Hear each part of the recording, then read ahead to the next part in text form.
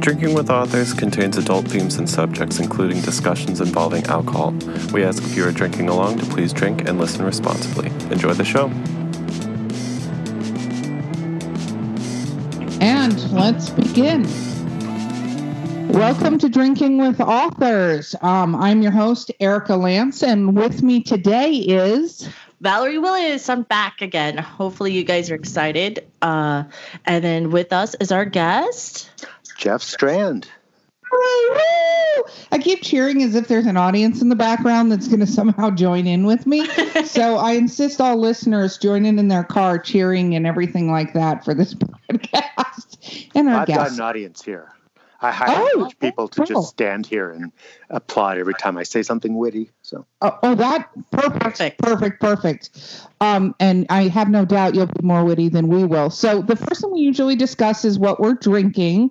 So I am drinking gin and tonic with lime. I'm super fancy and aristocratic today. Super fancy. And Val, what are you drinking? Well, I was drinking coffee until you came over with a whiskey bottle. I did something to it. So I guess coffee with whiskey.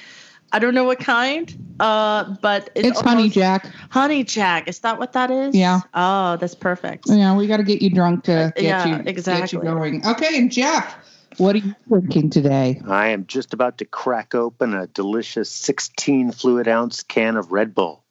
Oh, Jumpstart and bouncing off the walls in a matter of moments. The first time I ever tried Red Bull, I thought it would be a good idea. I was on a road trip, and I was falling asleep, and coffee wasn't working, and I'm like, okay, I'll try a Red Bull. Worst mistake I ever made, because, yes, I felt like my body was awake, but I wasn't paying attention to anything going on. I think the first time I experienced Red Bull was in a Jaeger bomb, back when they first started coming out. Jaeger bombs, they taste like NyQuil. Yeah, I agree. Or the Jaeger part. You're cringing. What about you, Jeff? Do you love a Jaeger bomb? I've never had a Jaeger bomb, but I've had a lot of energy drinks. So, is Red Bull your favorite? Like, if we're ranking energy drinks? No, if we're ranking energy drinks, my favorite is Nos. I also like Full Throttle. I like pretty much all of them except for Monster. Oh, my husband would be upset with you. Your husband would be upset with him? Well, I don't think that matters to Jeff at all. And it shouldn't. Okay, we're here to talk about writing in books, though, and not energy drinks. Although, just for the record, if you want to sponsor us, we'll have Jeff on all the time. Give us on energy drinks. Okay. So, I will completely recant my view of Monster if they decide they want to sponsor the podcast. Well, thank you. Thank you. We appreciate that. Okay, so Jeff, you are an author. I am. Do you want to tell us a little bit about the kind of books you write? I know what kind of books you write. We've been friends for a number of years, but the audience, I've tried this whole psychically having the audience know what I'm thinking thing, and I haven't got it nailed yet. So you want to tell them a little bit about your work? I'm kind of all over the place. If I have to narrow it down, give a quick answer, I'm a horror author. That is, most of what I write is horror, usually with a lot of humor. So I'm also kind of known as a horror comedy guy, but some of my novels don't have as strong of a comedic element. I also have done 5 young adult novels, which are just pure comedies. I've done a romantic comedy, a smut comedy, and a couple of other things. But for the most part, I am branded as a horror author. I love the term smut comedy. I think that should be its own genre. It needs to be. Well, actually, it is. It's called humorous erotica. Humorous erotica. It's a whole section on Amazon. I would know, because that's where my other pen names falls. Okay. I'm not going to even get into Val and her 4,000 pen names. So let's talk about your horror writing. So how long have you been an author? An author my entire life. I basically started writing as long ago as I can remember, started submitting really, really early, but this was back when there were gatekeepers. So, the stuff I was submitting as a high school student was stuff that sounded like it was written by a high school student, so it wasn't getting published. I think my first book came out in 2000. And what was your first book? It was Grave Robbers Wanted, No Experience Necessary. Basically my first horror comedy, but not the first book I wrote that got published. It was the basically, once that one came out, I had like 4 books back to back, and they were written at different times. Oh, wow. What is the first book, like in sequence, that you wrote that got published? In sequence, the first one is a fantasy comedy called How to Rescue a Dead Princess, which is just a completely ridiculous spoof. And you can, going back that far in my writing career, you can see me trying way too hard.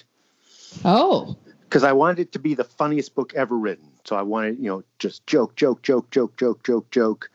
And so I kind of I wasn't as concerned that every joke had to land. I just wanted quantity.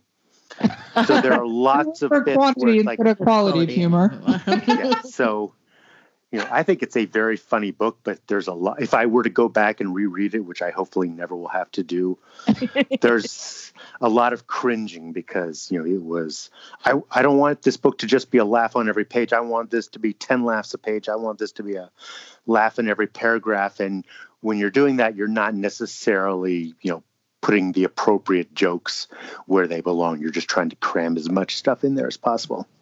So was it like basically a fantasy stand-up routine?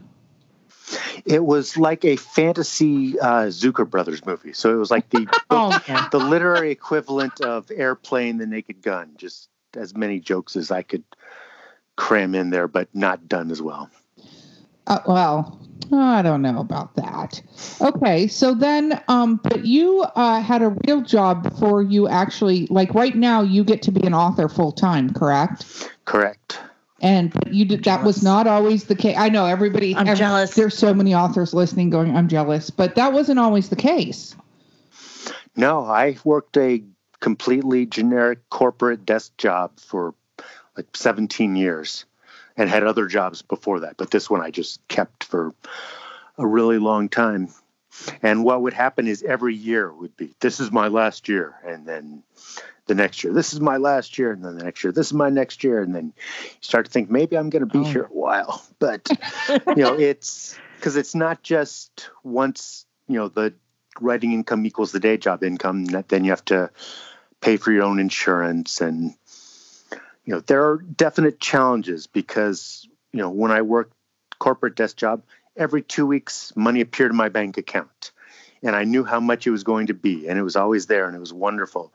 And now, income fluctuates drastically. And, I didn't have to email my boss and say, hey, where's my money? Whereas with publishers and various other, short stories and stuff, there's a lot of, hey, where's my money type stuff. Yeah. So. Wow. See the underbelly of the publishing world that no one thinks about. But it's true, and it's something to think about because you get used to certain things. And it was interesting because I was talking to Val actually the other day about what problems do you want to have. So when you're a full-time writer, everybody wants to be a full-time writer. Most people want to be a full-time writer. That's writer Eric Deckers. But shout out. Yes, I don't know if that's a shout out, but the thing that you end up with is that you have to think about what the problems are that come with whatever your goal is. And it's interesting that you said that because I think a lot of want to be full-time authors don't think of the fact that you don't get a steady paycheck and the royalties can vary depending from month to month, and you can have great months and then I'm sure you have some interesting months, Yep. And I get asked this question all the time, like, what does it take to be a full-time author? And I'm like, well, first you have to be selling enough books to even think of it as a full-time job, and 2, you have to be ready to run a business. Because that's what essentially you're doing. You're trading in your day job to be self-employed as a business. And it just so happens to be that business is your entity as an author. Yep. Very true. Fun parts. And I have to be prolific because, people say, my gosh, you write so many books. How do you do it? It's like, it's my day job. I don't have a choice. If I don't write a lot of books, I will be right back behind a desk saying, oh, this sucks. Yeah. So it's, being a full-time writer is better than not being a full-time writer. It's not the life of leisure of, wake up at noon, tap out at the Keys for a few minutes. If the muse hits, have some champagne, relax by the pool, and then, watch Netflix for 8 hours. Smoke a stogie. Yeah. Prop your feet up. Yeah, no. So, anybody out there that believes that's the life of an author? No. So let's talk a little bit about your genres. So you've written since you were much, much younger. Obviously, comedy is the theme throughout. What made you decide to go into horror? Well, I was a horror fan. It just wasn't really what I was writing. And what I was doing when I first started finishing books that I thought were publishable was just switching different humor genres. So I did a fantasy comedy. I did a mainstream comedy. I did a romantic comedy. And then I thought, well, I'm going to do a mystery comedy. I'll do, the smart-ass detective series. So I started writing the first book in my Andrew Mayhem series, which was Grave Robbers Wanted, No Experience Necessary, which ended up being a lot darker than I had intended. And basically, I didn't think of it as a horror novel. I thought of it as a sort of a dark comedy thriller. But that was the first one to come out, and people said, oh, he writes horror comedy. I thought, hey, I like horror comedy. That's all right. And then my next 3 books came out, and they were all different genres of comedy. But I thought, if I'm going to make a living at this at some point, I need a more specific brand. I don't want to just be comedy all over the place because, if you go to a bookstore, the humor section is not novels. The humor section is nonfiction. And, it's like comic strip books. Collections and stuff. So if you're writing comedy and you're not having a more focused subgenre, it's really hard. At the time, you were totally focused on bookstore sales, not so much now. So it's like, well, I need, a spot in the bookstore. So people who do humor tended to be, mystery comedies or romantic comedies or humorous fantasy, whatever subgenre they pick. So I thought, okay, I need to do that too. So I said, I'm going to be a horror comedy author.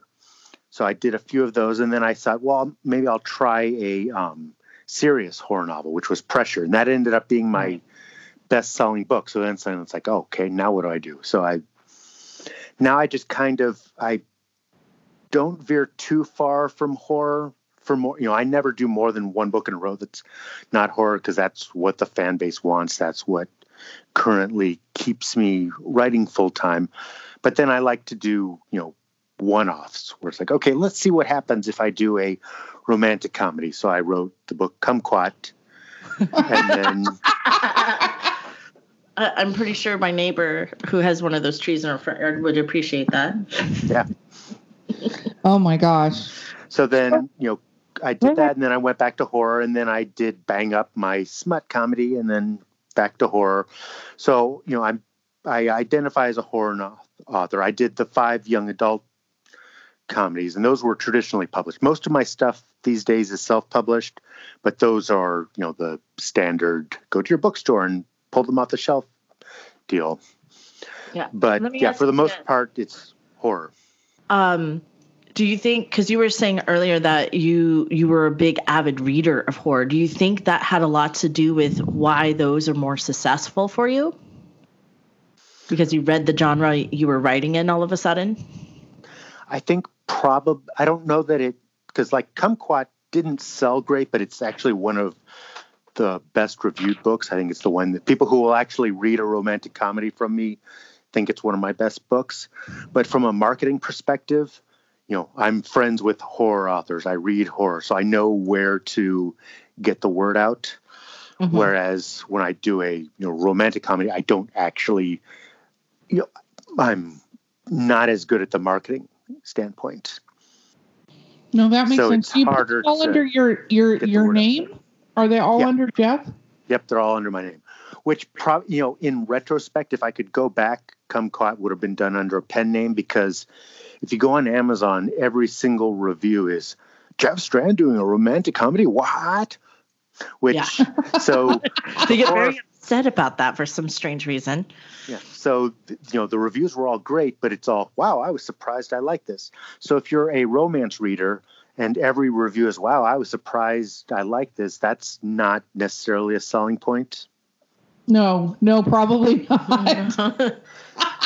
If there's a horror novel that comes out and it's, oh my gosh, I can't believe this author of cozy mysteries did something so dark. That's not, I'm going to think, well, I'll read something by someone who actually is, known for the horror genre. No, that totally makes sense. Yeah, marketing is difficult, and if you don't niche it, and that's why a lot of authors have gone to having multiple pen names. So It's interesting to hear that you didn't take that route, and now you sort of have a regret. And I think as writers, we always have like that regret moment where we rush through something or we didn't slow down and stop and think about it. So is there something that you struggle with other than marketing when it comes to your writing and your books? I'm sure there is. I'm blanking right now. Mostly it's like I still want to keep trying different things, keep trying to branch out. I would probably be doing better if, I had a more specific niche where it was, hey, I've now got 15 installments in my series or whatever. The other thing I have done wrong is waiting too long between installments of a series because I tend to focus more on original books. So my Wolf Hunt series, which Wolf Hunt 1 was one of my best-selling books, but it was 4 years before Wolf Hunt 2 and then 5 years before Wolf Hunt 3. And you can kind of see the sales impact of handling it that way. Series work better if you're, on a consistent schedule. Well, I think that's true with because, people get any books like that. People get to the end of the book and then they want to hit buy for the next book. They at least want to be able to pre-order the next book. And that's how a lot of this, I think, instant gratification is at. Because it used to be you went to the bookstore and you bought a book, or you went to the library and you checked out a book and you took it home and you read it. And then you're like, oh, I want to go see if they have another one. And then you go back down there, hoping that there's another one on the shelf. Loving that there's pre-orders now, but you have to almost, as an author, put that pre-order up as soon as you're done with that book so that they can, when they get done with that, hit the next go button. Yep. And I'm always kind of like, okay, I've just done my next Wolf Hunt book. Now what completely different kind of thing can I write? I try not to duplicate myself too much, which is not good for a series, but it's perfectly good if you're doing just original stuff. What has surprised you about when you're putting up the books? Have you put up a book and it's just taken off and you've gone, wow, I didn't think that would happen the way it did? And then the reverse of, did you put up something you thought would be like gangbusters and it went, Yeah. I have in the past. At this point, I've got kind of, I have a large enough backlist that I kind of know what's going to work and what's not going to work. And so, I knew, based on Wolf Hunt 2, I knew Wolf Hunt 3 was not going to be a massive, stellar success, but I wanted it out there for the people who really like the first two Wolf Hunt books. I think, if I do a horror novel, it's going to be successful. At this point, I've got enough of them out there. If I do, Blood Camp or whatever, that will sell at a level that keeps me from having to slink back to my old day job. A lot of time, so it's either I know for sure or I have no idea. When I did the romantic comedy, it's like, well, the book is not that much different from my other stuff. There are no decapitations or anything, but it's the sense of humor is there and kind of my writing style. I didn't, if you said, hey, which horror author do you think wrote Kumquat? I think people could probably identify it because it's very definitely a book that I wrote, but I didn't know. It's like, okay, will my fan base go into the world of romantic comedies with me? And the answer is no, but it could have happened. So no, it's true. And I'm willing to bet some of your fan base did. Some of them are going to be cross genre and think it was the greatest thing. It's just not the majority. But I love that you can say the words fan base. You do have a fan base that's fairly large, which not a lot of authors, especially indie authors, can necessarily claim to having. So do you listen a lot to what your fans are saying in regards to what you're going to write next? Do they impact that at all? Generally, they don't, because people aren't saying, hey, when are you going to write a mummy novel or that kind of thing. For the most part, it's when's your next horror novel coming out? And they don't care that much about the subject matter, or I ignore them because they say, when's the next Andrew Mayhem novel coming out? And, there will finally be a fifth one, but it has been a really long time. So I generally, because if I listen, if everything I wrote was based on demand, it would just be the series books over and over, because that's what people specifically request. Otherwise, no one is saying, hey, when are you going to write a book about a woman with telekinetic powers, which is my next book, Allison, which may be out by the time this goes up. But, so you pretty much just, I'm trying to write the stuff that people enjoy, so I'm not doing bait and switch type stuff. So I'll do different genres, but if I do a different genre, it's going to be kind of in the same style. It's going to have the same, hopefully, entertainment value. I'm not going to suddenly do just a really serious, slow, ponderous type book. I'm going to do the kind of book that people enjoy. If I went with the slow, serious, ponderous, then I would change my name, because that would be something that the fan base wouldn't enjoy. Have you thought about doing something like that at all? No. Nope, I enjoy the kind of stuff I write. So. No, that's cool. Oh, sorry. Yeah. No. And I was going to say, so you have a fan base, and like this is like the question that a lot of indie authors have, and I have my own fan base as well. But I find that surprisingly, it's newsletters that keep my fan base active. Is it the same with you, or have you found another way to interact with your fan base? It's a combination of newsletters and social media. Newsletters are great because they get to the readers. They're not. Whereas social media, if you don't happen to check Twitter at the right time, you're not going to see my hilariously insightful tweet, and you're not going to see Facebook stuff if the algorithm decides, no, you don't get to see that particular post. So newsletters are good because if they subscribe, they will get it. And every issue of my newsletter has a new original short story, which lets me promote it as, instead of, hey, read the new newsletter so that you can see links to buy my stuff, it's, hey, get the new newsletter and then you'll see a new flash fiction story. So it's easier to promote that way as content instead of marketing, even though ultimately marketing is the reason for the newsletter. No, that's very cool. So, you tell us a little bit about the book that you have coming out. It's called Allison? It's called Allison. It was originally called Hazel. Ooh. And as far as listening to fans, because Hazel to me was a good title, so I posted a quick quote from it, and then on Facebook people were posting pictures of Hazel the maid from the 60s sitcom that I'd never heard of.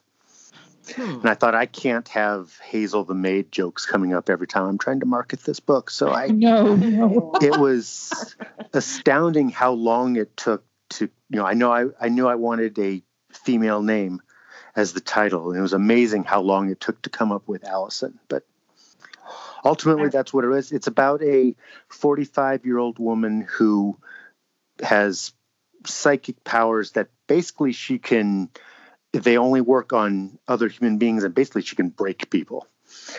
So, oh wow, which is, it went really bad when she was 10. And so now she kind of, not a complete hermit, but she can't get close to anyone because she can't control it. So she sort of lives in a forced isolation, kind of unhappy, because if she gets too happy or too scared or intense emotion, bad things can happen to people around her. So she just doesn't stay around people. And then something else bad happens, and that launches off a novel of horrific intensity. Horrific intensity. I like that. Dun, dun, dun. Dun, dun, dun. Okay, so then I have a follow-up question. Do you often start writing something and then chuck it? Do you ever find that to be the case?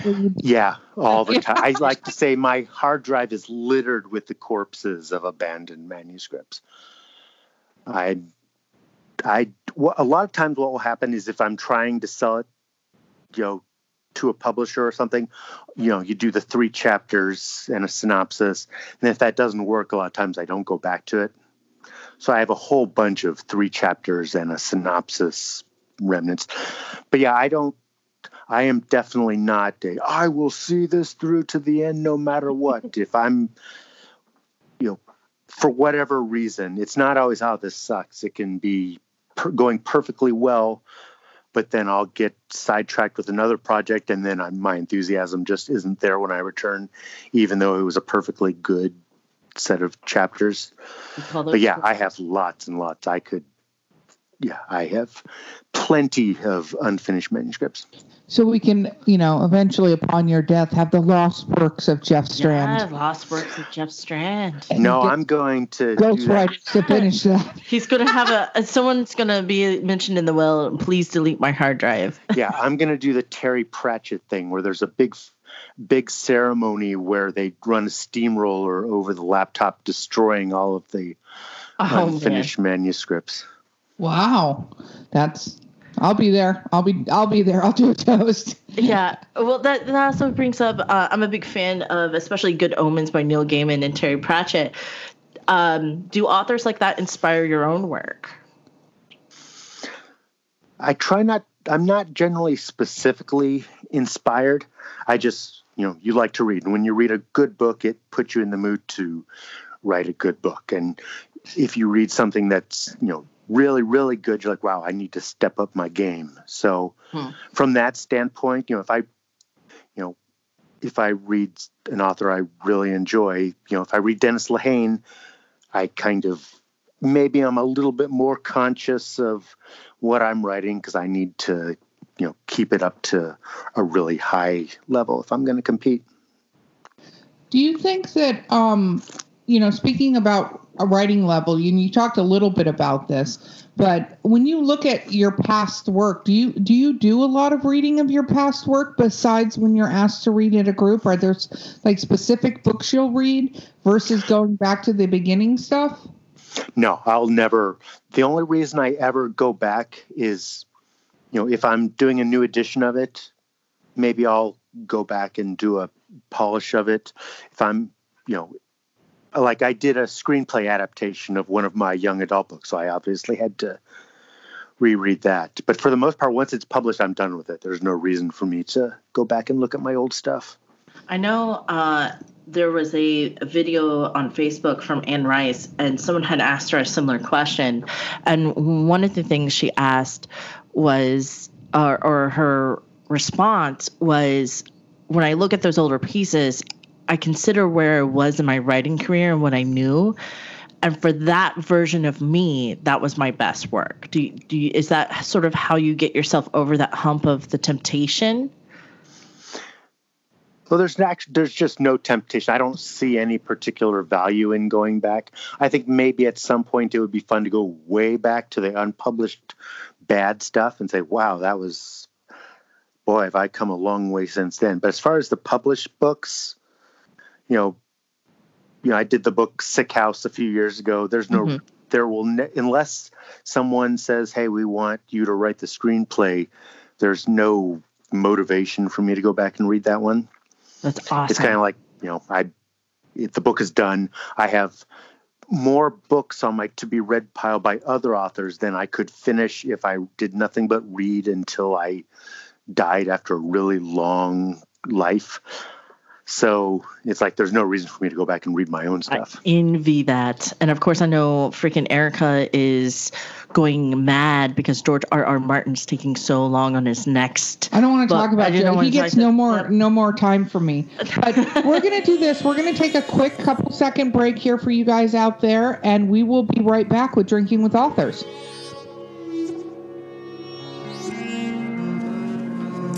Hey, thank you for listening to Drinking with Authors. We wanted to let you know that if you're an aspiring author out there and you'd like to be on our podcast, you can email us at drinkingwithauthors@gmail.com. Or if you guys have a question, comment, want to tell us some little tidbit of interesting news, you can always direct message us or comment on Twitter, Instagram, or Facebook. We love that you're listening, we love that you're out there, and we look forward to hearing from you.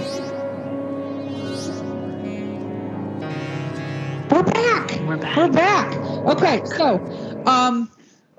Jeff, one of the things I want to talk to you about is writing scary stuff. So I'm a horror author as well. Val is not. That's one of the genres she doesn't write. But so I do host... No, just shut up. Nobody wants to hear about you writing nonsense. I host a dark humor piece. No, shut it. Okay.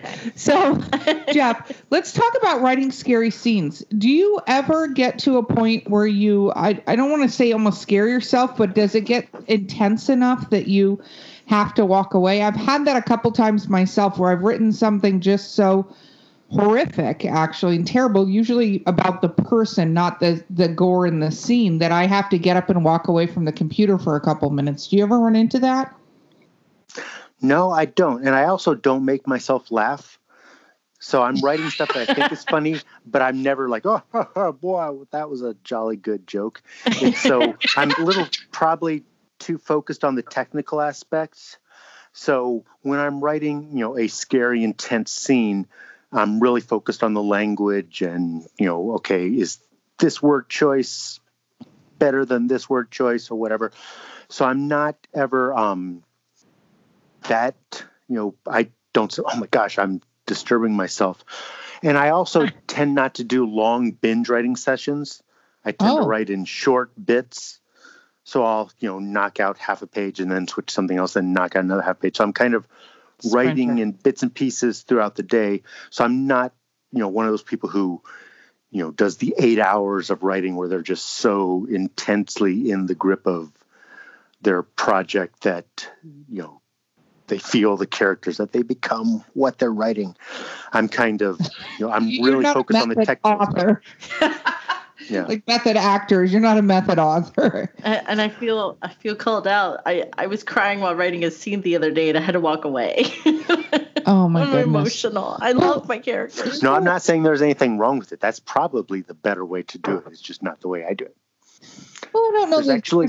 The better way. You're successful and your writing is amazing. So I think it's just sort of also different actors do that different ways, different, stand-up. Right. I'm more the British actor type of writer where it's all craft and technical. And the Americans are the ones saying, I have to stay up for 3 days to look like I stayed up for 3 days. That's true versus you go into the makeup tent and go, make me look like I stayed up for 3 days. Yeah. No, that's true. So that's interesting. So talk a little bit about your process. Like when you get the idea and from there, are you a plotter? Do you plot or do you pants? It actually varies per book. Now, in some cases, I don't have a choice. Like I used to write for leisure books. Mm-hmm. So they're horror line and they made me, it's like, if you want the book contract, you're sending us a full outline.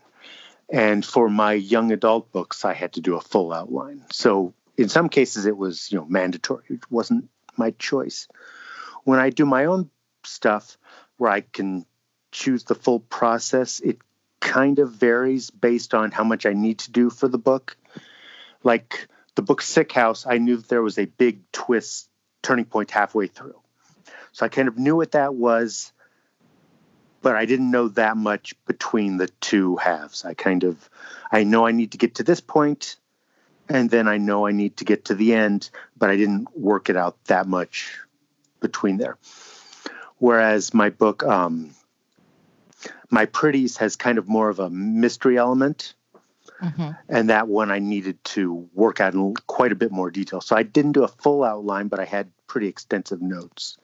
And the book I'm working on, Allison, also, I knew the big turning points, and I had what I'm kind of doing with that one is a couple chapters ahead doing a full outline, so I can tell you, everything that happens for the next 2 chapters, but maybe not as much past that beyond the major turning points. Mm-hmm. So it kind of depends a lot. I'm not the kind of author who will sit down and just say, I have no idea where this book's going to go. Let's see where the journey takes me. I kind of have to have at least the ending and the major points.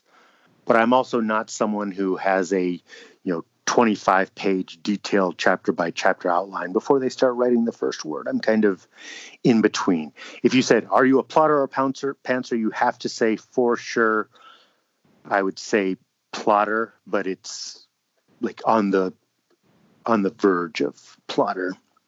So you're like one step into plotter off the pantser line. Right. Yeah. I call us the outliners because we know what key points we want, because I'm the same way.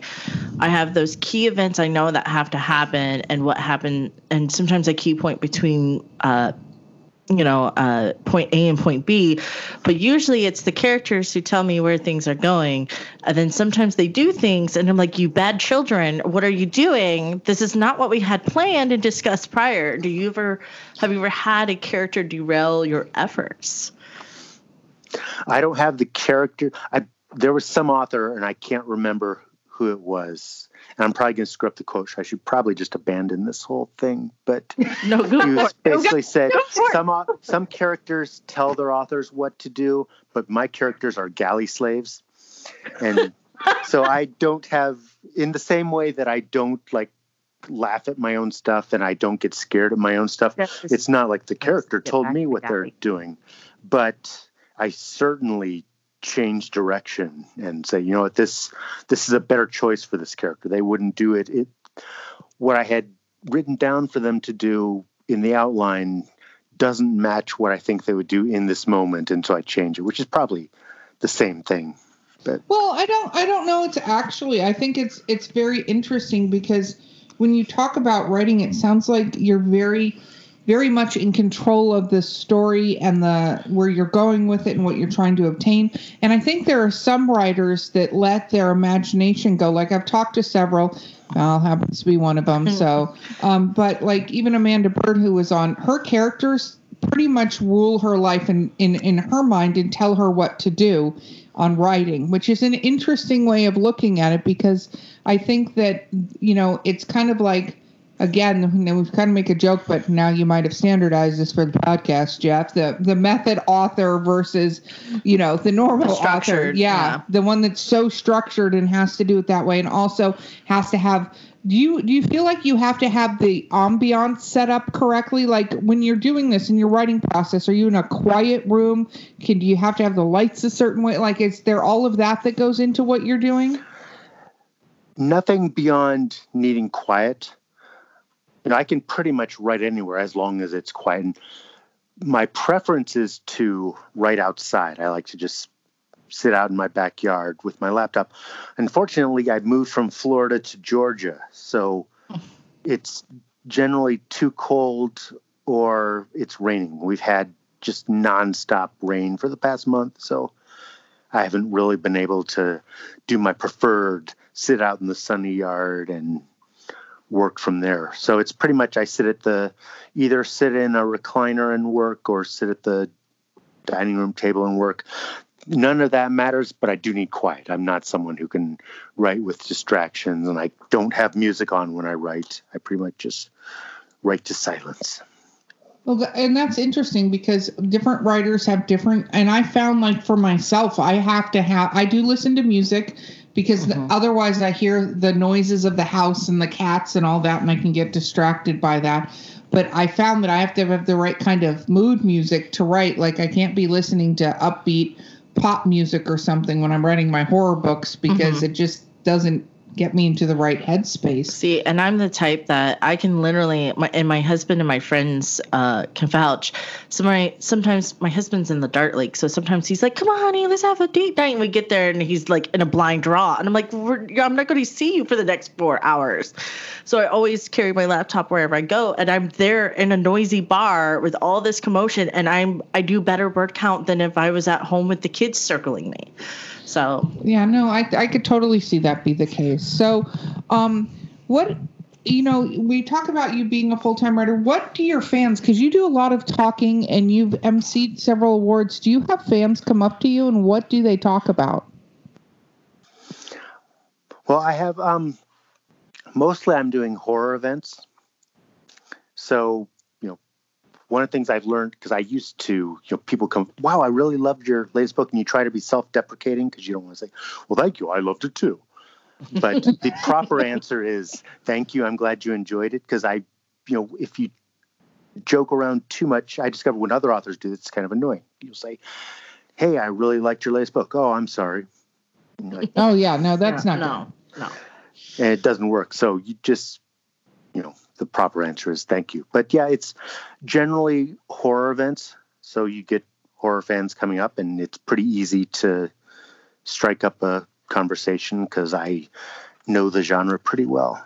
I've gone to other things. Like I went to a romance writers conference because I was with Leisure Books, which was part of Dorchester. And so I was part of their horror line, but Dorchester was big in romance. So I thought, well, hey, my marketing person's going to be there. I'll go meet her, even though this is a romance convention. And there it's a little bit harder because, how does that culture... The people that everyone knows, I don't really know. Same thing with going to a YA event where they'll throw out the name and you're supposed to know. It's like if you go to a horror conference and someone's like, oh, I've never read Stephen King. Like, really?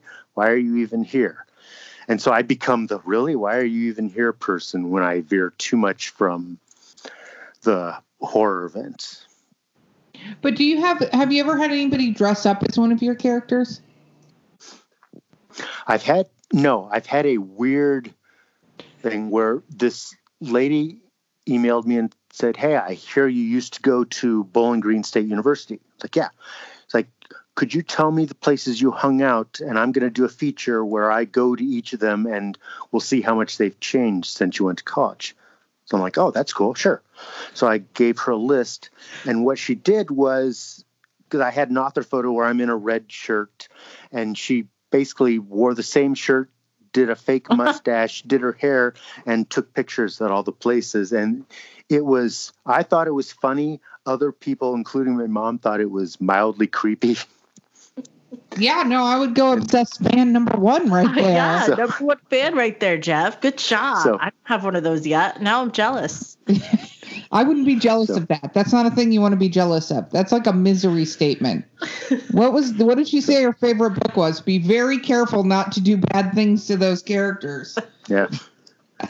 So that was good. But as far as dressing up as the characters, one of my I'm very much an Elmore Leonard type writer in terms of description. So I'm not someone who's going to spend 2 pages describing the characters in great detail, which means that you don't get a lot of cosplay, because if you're saying, what does Andrew Mayhem look like? Well, he's in his mid-30s. He kind of dresses poorly and he's got brown hair. And okay, where do we go from there? Every college student. Yeah, so it's because of my kind of, lack of really intense descriptions, you can't really dress up as the characters in a way where I would say, oh my goodness gracious, that person's dressed just like Andrew Mayhem, because I couldn't, when people, the question that comes up a lot is, who would you cast in your movies? And my answer is always, I have no idea. And then someone will say, well, what about this actor? And I'm like, yeah, I can see that. But I'm not someone who has pictures of actors, stuck to their wall so that I can use that as reference for what the characters look like. I don't generally have a good image in my mind of what they look like. I'm more focused on their personalities and stuff. So no one has ever dressed up like them. Here's a question for you, because you kind of dropped, who they would play, who would play your characters in a movie. Have you been approached to do a movie or Netflix series, or is that something you aspire to have eventually? There is tons of stuff, and most of it is you're not allowed to talk about it, which is maddening, because there's actually really cool stuff going on with a couple of them, but it's always, I'm not allowed to say a word about it.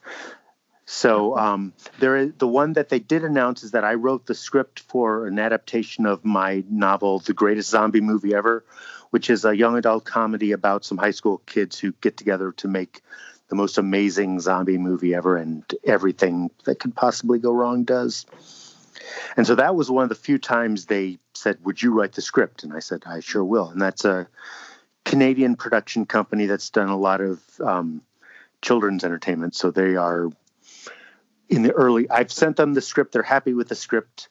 I'm sure they will come back and say, now change this and this and this and this and this. But that's where that one stands. So in short, we should all be watching you very closely. We should all be like Jonathan Mayberry soon enough. Yeah, I posted concept art. They had a person do 4 pieces of artwork for it, which was pretty cool. And for the most part, I'm not involved in the process at all. So there are other books where they had other screenwriters write it up, and those are in various stages. None of them have hit the stage where I get the big paycheck, and none of them have hit the stage where there is actually a camera being turned on. But so it's one of those, I kind of have to focus on the books because I'll go insane. Because when you get the option contract, it says, here's how much money you're going to get if the actual movie makes. And just, oh my gosh, that would be so, so great. But you can't think about that because it's out of my control. And so I have to focus on the stuff that I can control. I did write a script for a short film called Hostel that I just saw. It's actually really good. It'll probably have had its world premiere by the time this goes up, because in the world of when we're recording this podcast, next Friday I'm going to be in Houston at the Alamo Draft House doing an event, and they're going to show the short film that I wrote. And from there it'll go to the film festival circuit, hopefully. But that, as far as actual produced stuff, I wrote a segment of a horror anthology that no one ever saw called Creepers. I wrote the Gave Up the Ghost segment of that, which I thought turned out really well. And I'm really happy with how Hostel turned out. That was directed by a guy in Canada named Brett Kelly. So the short films are out there, but as far as the feature film stuff, it's like, just wait, and every time my email goes off, like, this could be it. But yes, you're almost there. We're right on top of that. Yeah. So it's interesting when somebody goes to opt your book. How do you feel about somebody else writing the screenplay for it? I usually don't care because the book is the book. So no matter how different it is, I get to say, yeah, well, here's the book. I've been doing this long enough that I know it's going to change. You want it to be good. You want it to be as close to the book as possible. But even when I do my own, I adapted my own book, and you have to change stuff. You can't do a completely loyal version. You have to say, oh man, that 5-page sequence is one of the funniest things I've ever written, but it needs to be half a page because they're not going to do a 4-hour movie based on this funny book for kids. So, it's like if they would say, Jeff, we'd like you to write every script, I would say, that's wonderful, but they don't. They generally, it's, here, sign this contract, take your option fee, and don't bother us. So. No, that makes sense. That's interesting. Well, it'll be very cool to see your short play your short screenplay come into play there. So one of the questions I had that I think I'm going to be able to recall, a little bit of gin happening in my brain right now, but is where did it just go? Okay, you talked a lot about what it really takes to be a published author and out there, and we talked about that a little bit before, but how many books were you at published? I know the answer to this because I got to listen to you talk on it, but just to give a reality to authors, how many books were you at when you finally got to walk away from day job? Oh, geez, probably about 30. It was a lot. What happened was I started, as small as you can possibly get. So I was doing ebooks back when everyone hated ebooks. And I had always said, I will never self-publish because back when I started, you didn't self-publish. Self-publishing was, the worst thing you could do. That meant you were not a real author at all. And so finally, I graduated up to small presses and then to better small presses. And then, that magical day I got my mass market book contract. So it was like, that is the real deal. My book is in bookstores. If you go into a Barnes & Noble, there it is on the shelves. It's a nice little mass market. It is by anyone's definition a real book. But the advance was really low. And when I sold my second book, the advance was also really low. And it was like, okay, there is no future here where I get to be a full-time writer. And it's like, but I guess I just have to accept that. And then with the third, around this time, self-publishing was starting to become more legitimized. Mm-hmm. Mm-hmm. I was like, that's not what I do. I'm trying. I didn't work this long to get real, quote unquote, real book contracts to waste my time, with self-publishing. So then the third book that was supposed to be from Leisure Books was Wolf Hunt. And about 3 months before it was supposed to come out, we had a cover. It had been edited. Review copies had gone out. And Leisure announced that they were shutting down. So the book so I was like, oh, man. So like, okay, this is a werewolf book. Do I want to spend 2 years trying to get this werewolf book to another publisher? Or should I just self-publish it? Because how much of a stigma can there be when I've already promoted that it's coming out from a major publisher? So I thought, you know what, I'll do it. I'm just going to self-publish it. My wife, Lynn Hansen, had said, she said, well, let me try to do the cover. Now she's a extremely successful, prolific cover artist. Then she hadn't really done anything, but she thought, let's try it. Mm-hmm. So she did a good cover for Wolf Hunt. We put it out, and I suddenly realized that when you're taking, at this point I had 2 mass market books out. So I had, that audience, and I realized, wow, right. when you take that audience from 6% royalties to 70% royalties, suddenly it's not as far-fetched that you could quit your day job. So I was like, not going to just be stupid. So I kept building up the backlist. And then, I was like, okay, but I also have to add on to it, insurance and, the uncertainty of not having biweekly paychecks.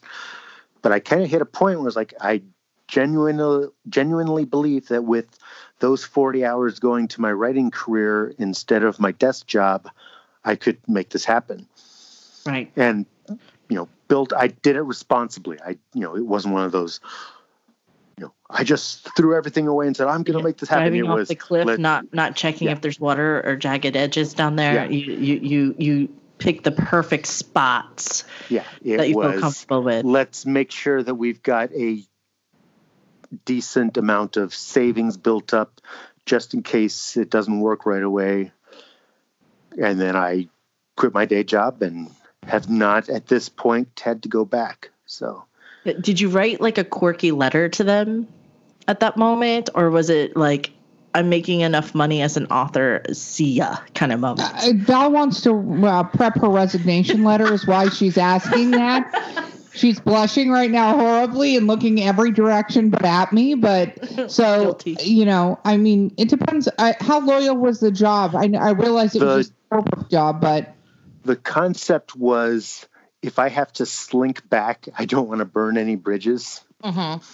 So it was not as bitter as it might have been, because I figured if in 2 years I'm, about to be evicted and end up on the streets, I want to be able to crawl back and say, please take me back. So yeah, I left open the potential for completely humiliating myself and just saying, I made a mistake. What? Take me back. I figured the satisfaction of screw you guys would not be worth, I at least have that backup plan, which I hope to never have to use. No, and that's the exact thought I have. Like, I love my job because I'm a typesetter, so I get to work with books. How cool is that? I'm an author and I work with books for my day job. Not many of us are so fortunate, but I still I guess I want to leave with gusto. I think Val's going to end up writing 2 letters. The letter that she wants to send and the letter that she actually ends up sending. So, Jeff, you stopped in 2016, is that correct? And you've been a full-time author for the past 4 years? And do I have the dates right? I believe that's correct. That sounds right. Okay. I listened when I've gotten the opportunity to. You. Yeah. You didn't I'm his number one fan. He doesn't know that, but I am his number one fan. Was that you in the red shirt? Yes. No. Was that you in the red shirt? I'm going to kill you, Val. So, you are very fortunate too. I just want to touch on this a little bit. Your wife does a lot of your covers, correct? She does all of the self-published covers. Yes. Yes. So that helps a lot. They're amazing covers. And she is a cover artist, correct? Yes. Yes, and her name is Lynn Hansen. Lynn Hansen, lynnhansen.com. Yes. Oh, yes. We'll add that too, just so people can have that. Do you think that when you're devising your covers, do you have a lot? Do you feel like a lot of input? Do you want a lot of input? I know it's your wife, but I mean, covers are kind of an interesting thing because as much as your content can be great, especially for new people finding you, it's the cover that tends to grab them, even online. Do you put like, hey, I want to have a rabid bear on my cover? This is an actual cover, but how do you feel about that? It's actually pretty rare that the cover idea came from me. Ferocious is one rare example where I said, I think I want a zombie bear on it. She's like, a zombie bear, that's going to be awesome. But for the most part, it's, so what do you want on the cover? I don't know.